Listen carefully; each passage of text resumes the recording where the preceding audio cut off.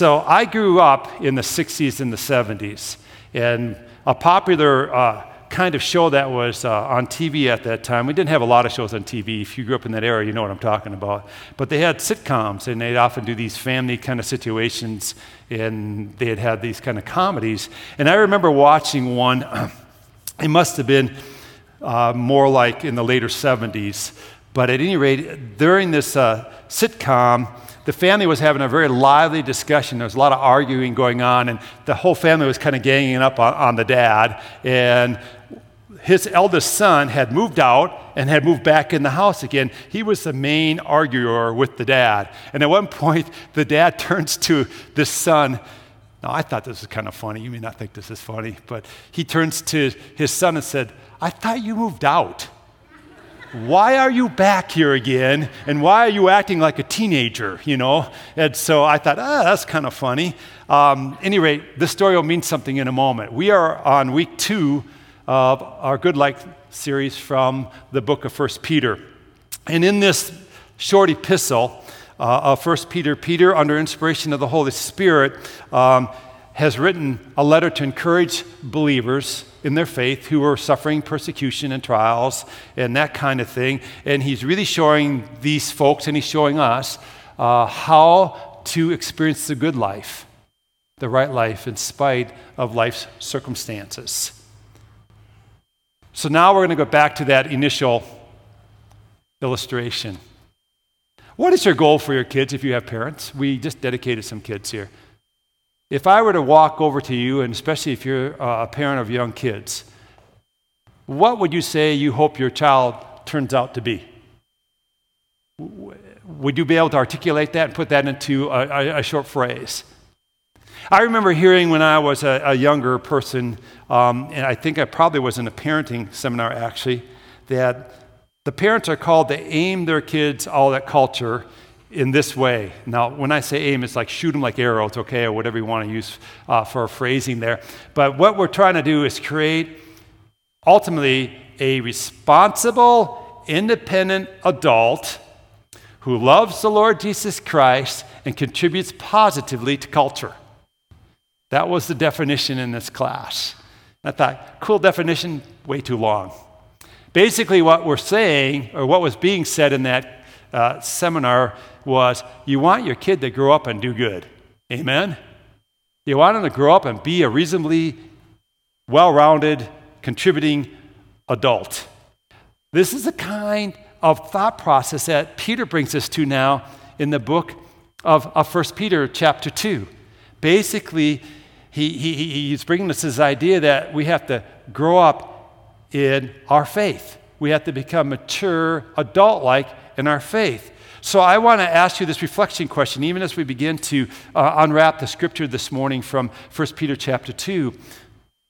What does it mean to grow up in your faith? Just start thinking on that. If someone were to ask you, what does it mean to grow up in your faith, how would you answer such a person? What would be your response? I want to begin here this morning by reading from 1 Peter chapter 2 and pull out our big thought right away. It's found in the first 3 verses. And so here we go. We're going to dive into this. What does it mean to grow up in your faith? Answering to that question this morning. Here's what it says in this scripture. Therefore,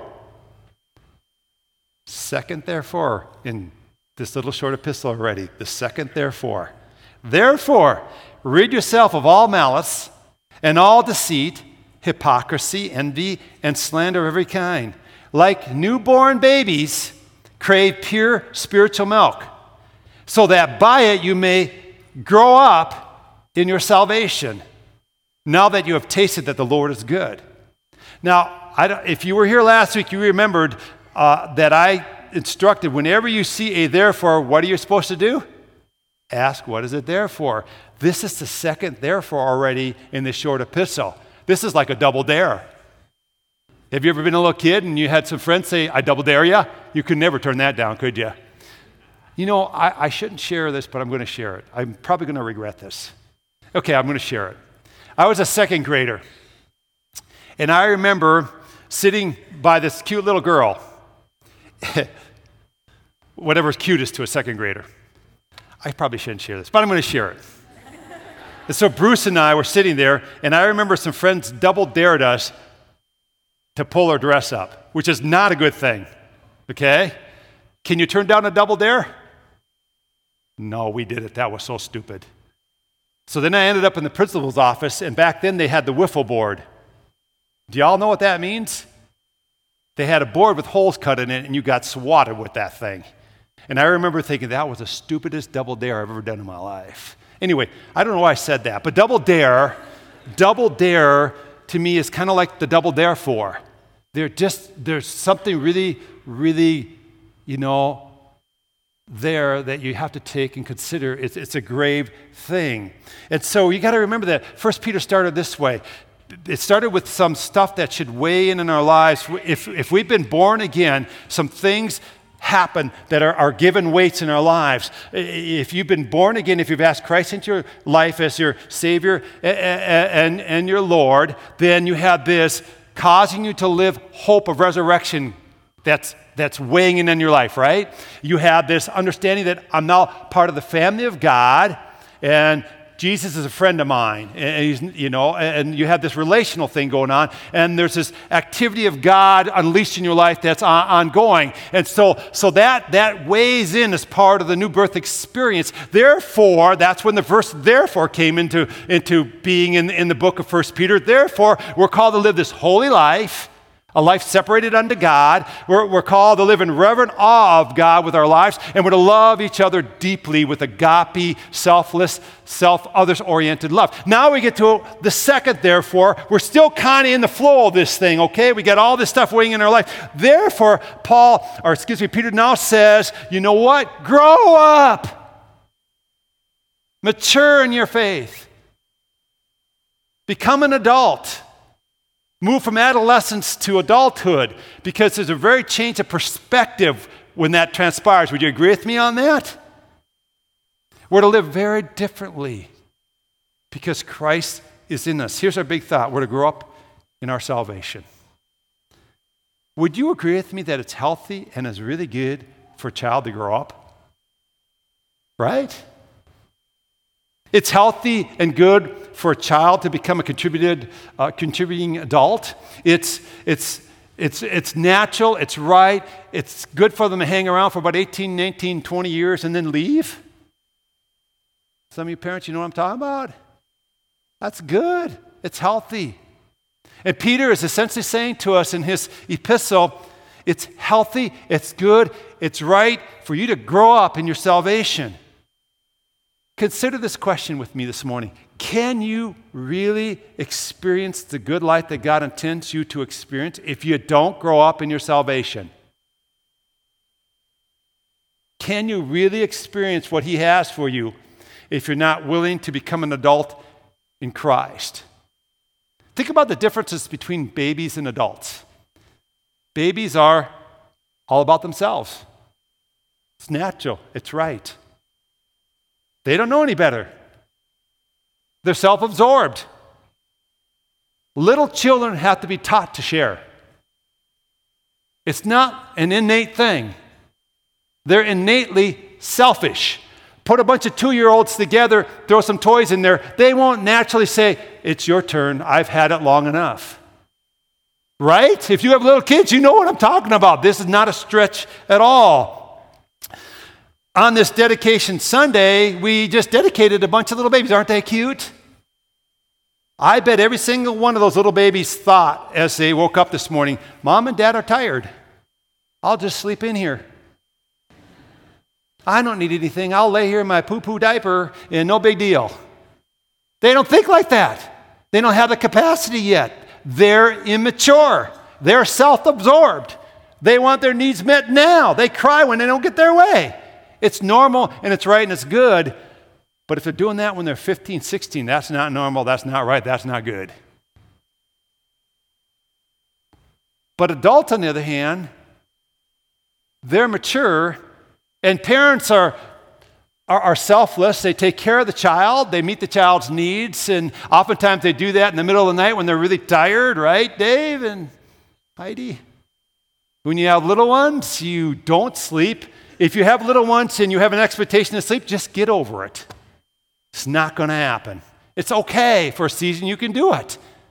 You're the adult. I used to, some parents would get really frustrated with their kids. I remember saying, I got some really good counsel for you. You're the adult. Oh, yeah, you need to act like that. They're the child. They're going to act like the child.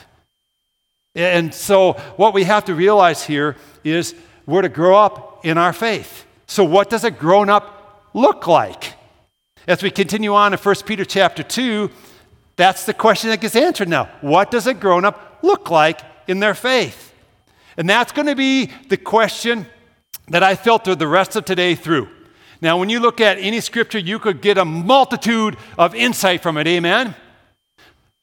For brevity and for success this morning of completing a message in some kind of timely manner, we're just going to filter everything in the remainder of this chapter through that question, what does a grown-up look like? It doesn't mean that's all that this chapter 2 of Peter talks about, 1 Peter talks about, okay? You see what I'm saying? But that's what we're going to use as our angle today. That's enough of a challenge. So here we go. We're going to go back to 1 Peter chapter 2. Listen to verses 4 through 8. It begins to tell us this is what a grown-up, this is what one who is maturing in their salvation looks like. As you come to him, the living stone, that living stone's Jesus, rejected by humans but chosen by God and precious to him.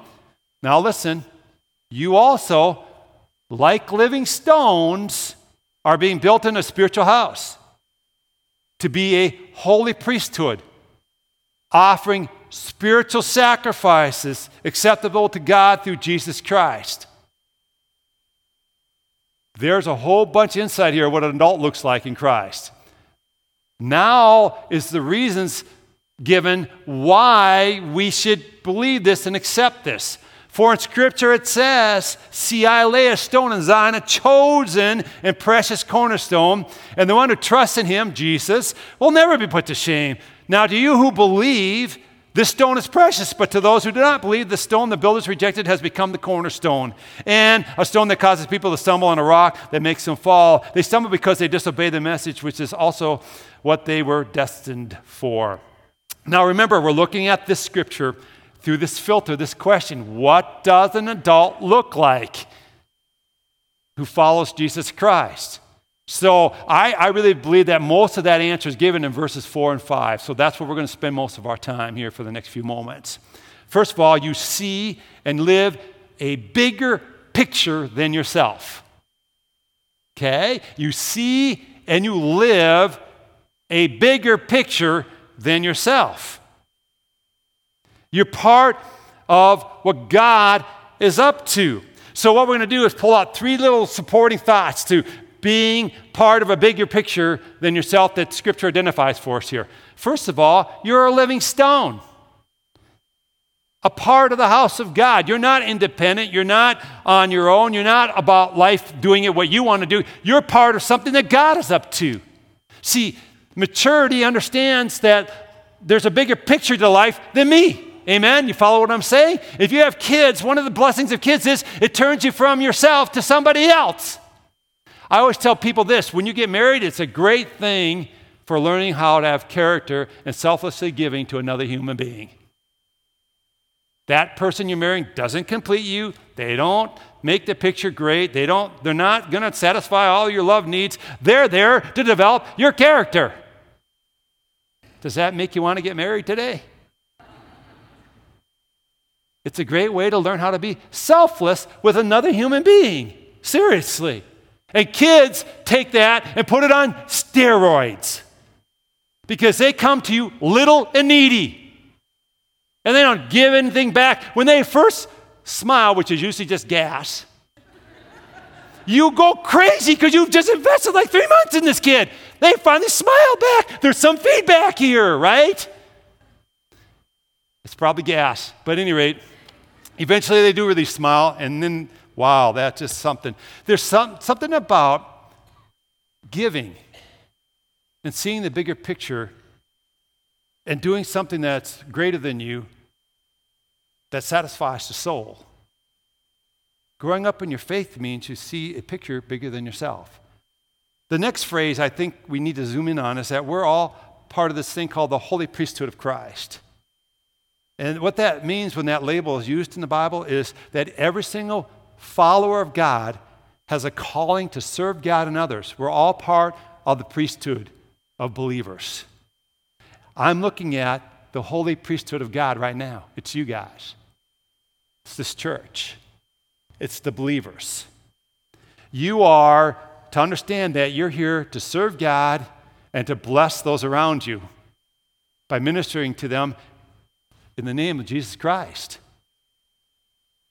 That's part of growing up in your salvation, understanding it's not about what I'm consuming, it's not about what God is going to do for me, it's about what God wants to do through me to bless others. Right?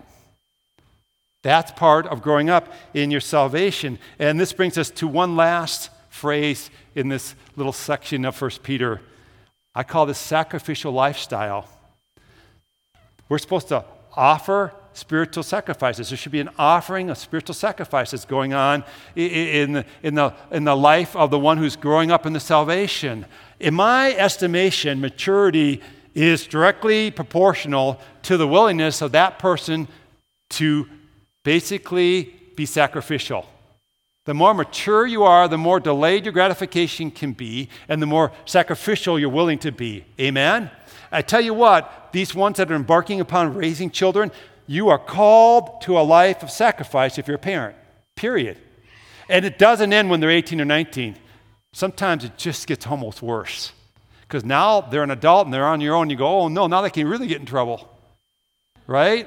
And the whole picture gets bigger, and now you got grandkids, and you just got more people to pray for and more people to be concerned about, and it's good. It's great, okay? But it's also sobering. And you have these concerns. And I want to just say this to you. I mean this with all my heart. I think a sign of maturity is the willingness of a person to sacrifice. It's delayed impulse need. It's delayed gratification kind of thing. It's willingness to pour your life into somebody else, and you may never, ever see a return for it, especially in your own families sometimes. Not in this lifetime, maybe. Amen? But you do it anyway. Why? Because you're an adult, and you've grown up in your salvation. That's why you do it. So growing up in our salvation means you seeing yourself as this piece of this larger picture. Let's go on to another point here. It's made in verses 9 through 10 of 1 Peter chapter 2. Let me read that to you. This is some really famous scripture. I think you're going to recognize some of this. But you are a chosen people, a royal priesthood, a holy nation, God's special possession, that you may declare the praises of him who called you out of darkness into his wonderful light. Once you were not a people, but now you are the people of God. Once you had not received mercy, but now you have received mercy. Let me ask you a question. How many of you here this morning remember your adolescent years? Yeah. Some of us are older. It's a vague memory. Some of you, you're in your 20s. You really remember it well. Some of you right now are going through it. You're in that later teenage years or early teenage years. Here's my memory of my adolescence years. I was really confused a lot. Anybody relate to me on that? You're trying to figure out life. It's confusing and there's uncertainty. I don't know what I'm going to do with my life. And everybody's telling you when you're like 16, what are you going to do with your life? I don't know. I just hope my next basket I shoot goes through the hoop, you know. That's about how far I'm thinking now right now. You follow what I'm saying?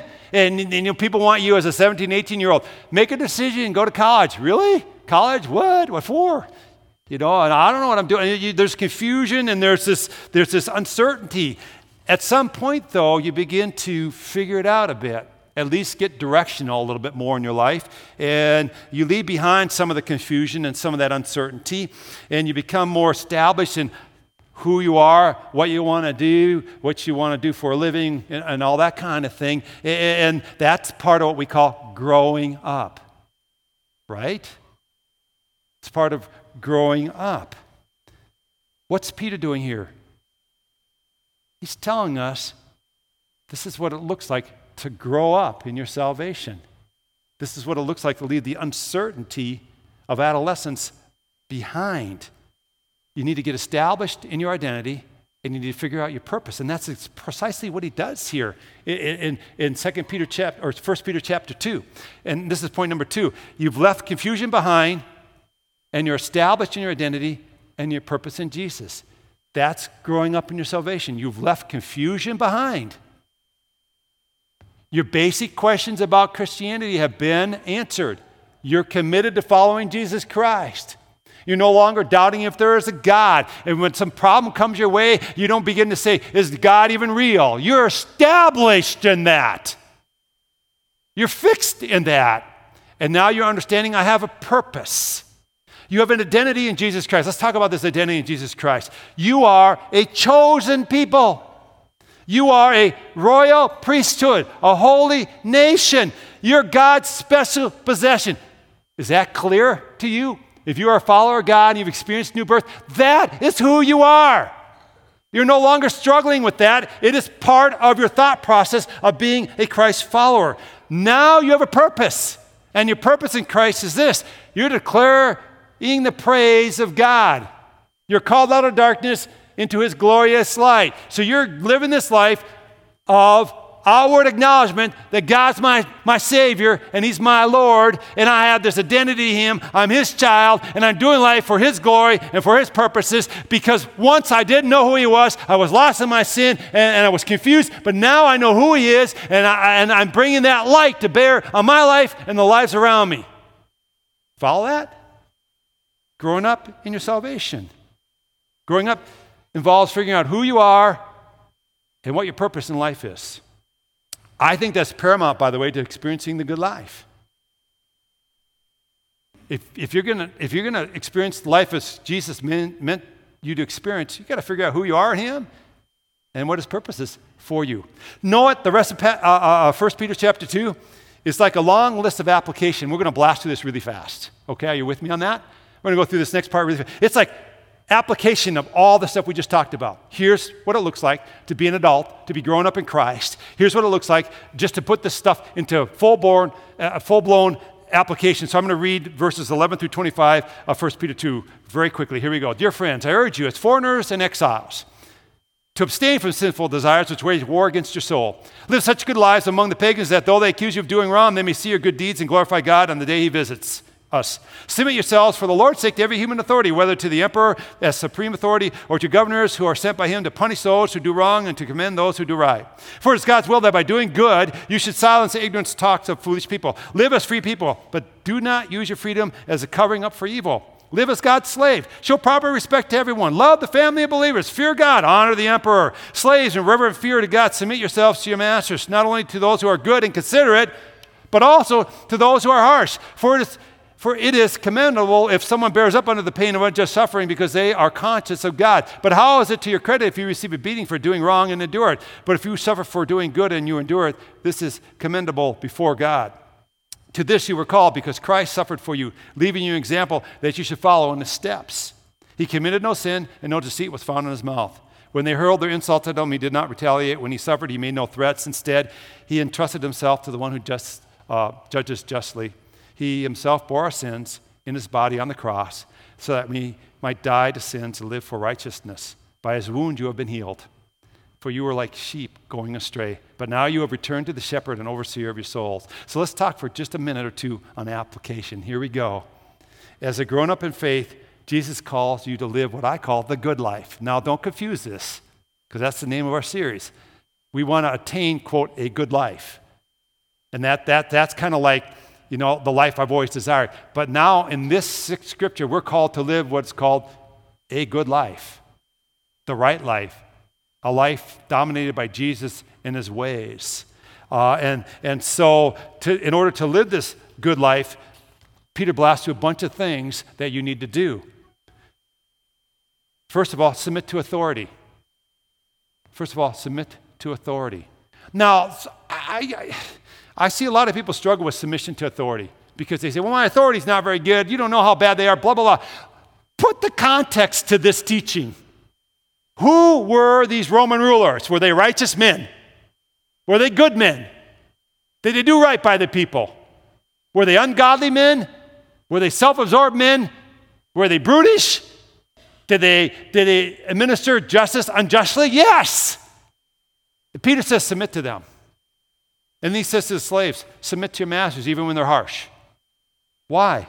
Because it becomes this loud witness that you're governed by something greater than yourself. You're governed by Jesus Christ. And it becomes this loud witness of the reality of Jesus Christ. Not because you're just supposed to blindly submit to anybody, but because by submitting to those God has put in authority over you in a way that you would to the Lord Jesus Christ, you bring honor to Christ and you witness to his reality. Secondly, do what is right. That's a sign of maturity. You do what is right. I have a little granddaughter. I love her dearly, but she's a little bit of a conniver. You know what I'm saying? She's got a sweet personality. She's going to do well in life. But she's a stinker too. You follow? She doesn't really do what's right unless you're watching her closely. So she got in my truck and walked all over my truck when we were up at the cabin. I could see her little footprints there and everything. And I remember I went to her and I said, were you in my truck? Oh, no, Grandpa. Really? No, I think I see little cute footprints in there. That wasn't me. And she was so sincere, and I thought, well, she didn't do anything. Well, then they went to Duluth from Brainerd, my son and his daughter. I get this text with a picture. Whose keys are these? And I said, oh, no. Those are my keys from my truck. That stinker. She got into the keys, and she put them into their van in the cup holder. And so I'm going, do you need them? Well, they're kind of important, yeah. But I do have a spare set, so they still have my keys in Lincoln, Nebraska. And anyway, you follow what I'm saying. Little ones don't naturally do right. But when you grow up, right, like our age, and we get older, you should not take the keys. Right? We should do right. We're adults. That's what Peter's saying here. And doing right, growing up in your salvation means you're willing to suffer for doing good. You forgive and you don't retaliate. There's forgiveness and you don't retaliate. You know, there's no retaliation. And you entrust yourself to the Lord. Like Jesus, he just entrusted himself to God. We just entrust ourselves to the justness of God, and we're not worried about justice on this planet because we've entrusted our lives to God. Okay, let's go to one more application. Live as a servant to God. When all is said and done, if you grow up in your salvation, then you quit asking adolescent questions. Adolescent questions are like this. What can I get away with? What do I have to do? How far do I have to go to follow God? What do I have to abstain from? That's adolescence. The adult says, how do I serve God in every situation? How do I bring glory to his name in here? You quit asking adolescent questions. You follow what I'm saying? There's a way different approach. It's not about what I can get away with. It's how much can I do to bring glory to my Lord. And here's why this is so important. Get this critical perspective. Living a good life, I'm taking this right life, is essential for the furtherance of the gospel. It's how you speak and how you witness to the gospel. A sure way for the message of Jesus to lose its impact in a culture far gone from God is for those who say that we love Jesus Christ to live no differently than someone who does not love Jesus Christ. That's one of the quickest ways for it to lose its impact. Let me give you this saying again. You've heard me say this over and over and over since I've been here for the last 8-9 years now. And this is what 1 Peter chapter 2 is getting at. Good works, a good life, doing right, living righteously, doing the things that Paul says to do here because you've grown up in your salvation, leads to goodwill. You get favor from those around you, which then leads to opportunities to share the good news of the Lord Jesus Christ. That's why this is so important. It ultimately leads to the good life too, by the way. A year ago now, we did a series called The Remnant in the fall. And in that series, we talked about living in the margins of culture anymore as Christians, that we're not mainstream and we don't have the majority by any means. And we talked a lot about how do you speak into a culture where you've been marginalized, when you've been pushed to the edges and where basically you've been minimized, and how do you have a voice into that culture? You know what? That's what the scripture is all about that we read this morning from 1 Peter chapter 2. When we choose to grow up in our salvation and live the good life that God calls us to live, then we have a voice into culture that's trying to marginalize us. Amen? And in addition to that, life is what it's supposed to be, and you experience then the good life that Christ has for you. Amen? So let's pray, and then we're going to close in song. Lord God, I want to thank you for this day. Thank you for the epistle of 1 Peter and for all the insight it has for us. And I want to pray this morning that we would see that if we want to really experience what we often feel is the good life, this life of satisfaction and all that kind of thing that we desire to live, that it involves growing up in our salvation. It involves understanding there's a bigger picture to life than us. And it involves, Lord, the willingness to, have identity in Jesus and purpose in Jesus. Lord, and all these other things that we talked about this morning, Lord, that are so important. I pray that the folks here would go home and look at this stuff, muse on it a bit this week, and ask themselves this question: what does it look like to grow up in my salvation, and am I doing it? And God, I pray that you would cause us and grace us to become mature followers of Jesus Christ, living not necessarily for ourselves, but for your cause, Lord Jesus. And in the losing of our lives, the mystery is this, that we find our lives and we experience life as you meant it to be, Lord, full and satisfying. Thank you, Jesus, for this teaching. We love you and praise you. And all God's people said,